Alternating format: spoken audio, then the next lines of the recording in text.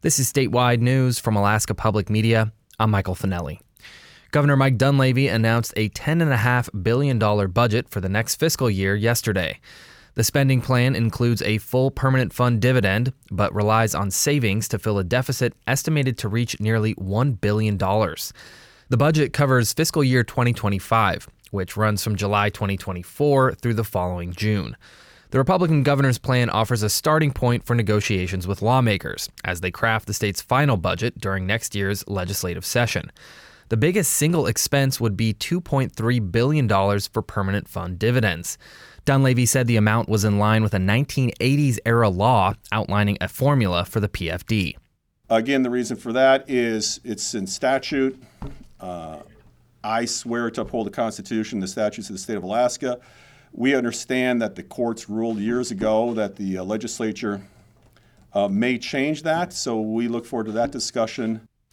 Senate President Gary Stevens said he was concerned the governor's proposal to issue roughly $3,300 per person permanent fund dividends would draw too heavily on savings.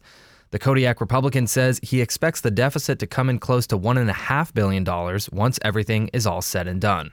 That is just too much to draw out. We have to have some monies there. If things go to hell in the handbasket, say in the oil industry, we've got to have enough money to run government. So that's simply too much to take out of the Constitutional Budget Reserve. A spokesperson for Republican House Speaker Kathy Tilton of Wasilla declined an interview request, saying her caucus is still working through the budget. And Governor Dunleavy issued a disaster declaration for the coastal village of Quinnahock on Wednesday. An extended power outage left many in that village of around 1,000 people without power for 5 days in freezing temperatures. Jeremy Zedek is a spokesperson for the state's Office of Emergency Management.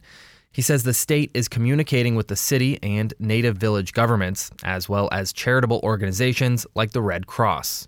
We'll work with the city to look at damages to homes. Red Cross also has expertise on assessing damages. Tracy Pleasant is Quinnahock's city administrator. She says that the city has the water treatment plant operational again, but many of the pipes around the community are still frozen.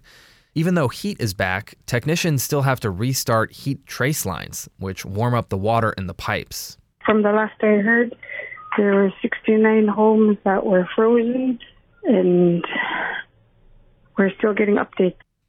Pleasant says as of yesterday, 4 homes still didn't have power.